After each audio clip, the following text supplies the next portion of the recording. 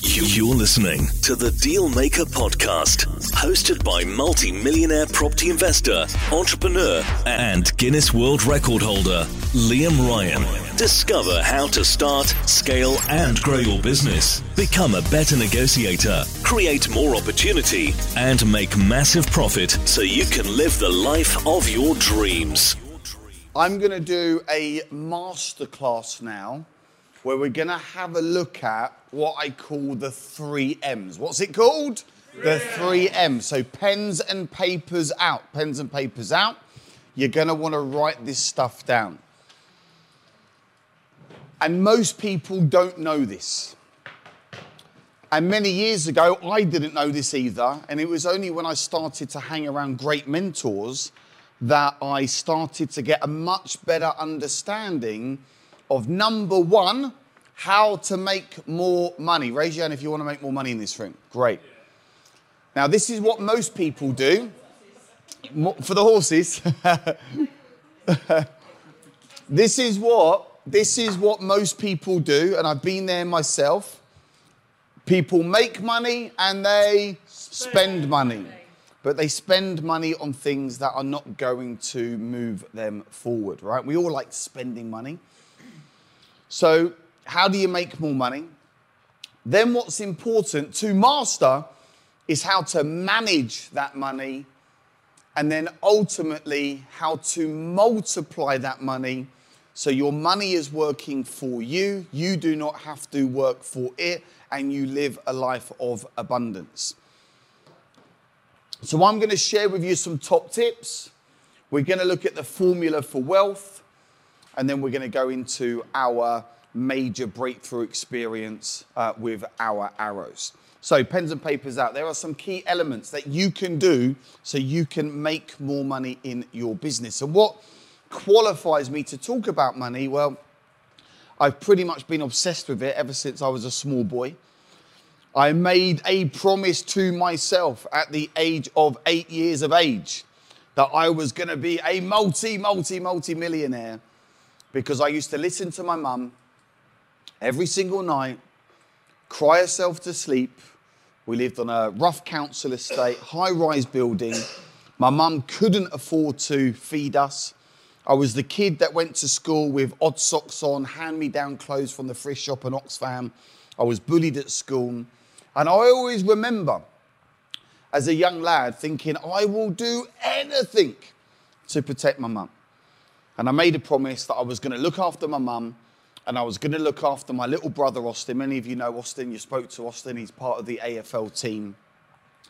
And I just became obsessed with opulent items. And I would spend hours and hours at the little newsagents on the council estate square. There was a laundrette. There was a fish and chip shop. There was a newsagent. There was a tattoo artist. And I would spend my weekends in this little newsagents at the back, just looking at magazines. And I became obsessed with like fast cars and private yachts and nice expensive watches. And it was like, one day I'm going to have all of those things. And I got posters. Did anyone used to have posters in their bedrooms of things they wanted, yeah? What did you have? Lamborghini? What did you have? Holidays. George Michael? Music, yeah? Picture of a surfboard. But I used to have these pictures on the wall. Would you, yeah, Jim, say? 16 years old, 911 Porsche. 911 Porsche. Babes, hot babes. Boobs. Sort of Caribbean style ornaments. Oh, really? Yeah, interesting. So I, you know, like all of us, I had the pictures up there. And from a young age, I really became driven by, because I believed that if I had all the money, I'd have all the happiness. And I'd be able to look after my mum. And I was that kid at school that could get you whatever you wanted. I used to go in with 2 bags. My school bag wasn't interested with my pens and papers and calculators. And then I used to go in with the Reebok bag, jeans and perfumes and cigarettes and you name it, I could get you whatever you wanted. I used to go and hang out with a guy called Tim, who used to run big markets. Has anyone been to those? I don't know if they still exist, but they used to run these big markets on the outskirts of London. Like thousands and thousands of people would go there at the weekend. And yeah, Sunday markets. And then have the guy with the lorry. Yeah, and meat or stuff, merchandise, yeah. And he'd have the headset on. Well, this was Tim, right? So I went from hanging out at the newsagents, obsessing, to then, before I knew it, at the start of secondary school, every Saturday, every Sunday, I'd be on the markets with Tim, and he'd be on their headset, and I'd be throwing stuff into the crowd. And it was an incredible experience, because I really saw firsthand how you could get people into a frenzy, how you could build desire really, really quickly. And then I said to Tim, I said, look, man, I can sell this stuff at school. You give it to me for X price. I'll sell it on and I'll have my markup. And that was my first real experience of any type. Well, I used to sell sweets and crisps in the playground as well. Did anyone remember Puff Crisps? Yeah. You know, the 10p Puff Crisps? I used to go and buy them from the wholesalers and then sell them at school as well. So I've always liked to make money, wheel and deal, be a bit of a hustler in my early days, you know, and, ended up door knocking. So I've always made really good money, actually. You know, even as a youngster, I was making £1,000 a week knocking on doors for Zenith Windows at the age of 15, 16 and 17. You know, 7 days a week, knocking on those doors, people slamming their doors in me. But I became the UK's #1 door canvasser for Zenith Windows. I won awards for that. Really taught me some resilience, right? But the problem was, no one showed me how to manage that money. So I made money, I spent money. I made money, I spent money. I gave it to my mum, and that was incredible. My mum got her first business. She bought her first house, 11 Hastings Road. What an incredible experience. She set up a business called Bieber Lives. So I've always been able to make money, but I've never been able to manage it, and I certainly didn't know how to multiply it. So would you like some top tips, team, on how you can start making more money? Yes or no, guys? Yeah. Right, pens and papers out. You're going to want to write this stuff down. So, number one, team, number one, learn about money. Listen to podcasts about money. There's some great books about money. So number one is start focusing on the money. The more you learn about money, the more you'll attract money in. Because many people, they have a scarcity mindset around money, and they hoard money and they worry about money. I used to do that for many, many years. Have an abundant mindset. You can have all the wealth that you want. Number two, you've got to, yes, work hard, but you need to work smart, and you need to understand that sacrifices need to be made. I call it risk versus reward. A lot of people want the reward, but they're not willing to take an element of risk. And it's really important, would you agree? You need to have skin in the game, yes or no, team, yeah? You've got to have skin in the game. I always wanted the reward, but I didn't want to put any risk in. So you have to have skin in the game. You've got to make sure that your business, your product is scalable. Does the market want this? Is it something that's truly scalable? Those of you, we've got property investors in the room. Who's into property? We've got a few people, yeah? So property is very scalable. There's a huge demand for that, okay? So just ask yourself, and some of you in this room have got like 4 or 5 businesses, right? So Nikki, you got a lot going on. Awesome, well done, Nikki. Are they scalable? You know, that's important to understand. Is there a demand for your product? Yeah? Can you get it out to the masses? Now, if we look at Pete and Sue, yes, it's seasonal, but it doesn't mean it's not profitable. You know, in those moments where you can act, it's very much like the hotel industry in certain countries and catering in certain places. You know, it can be seasonal, that's fine, but in the months where you can make the money, is it scalable? You've got to make sure that you have good profit margins. Now, there are some business models.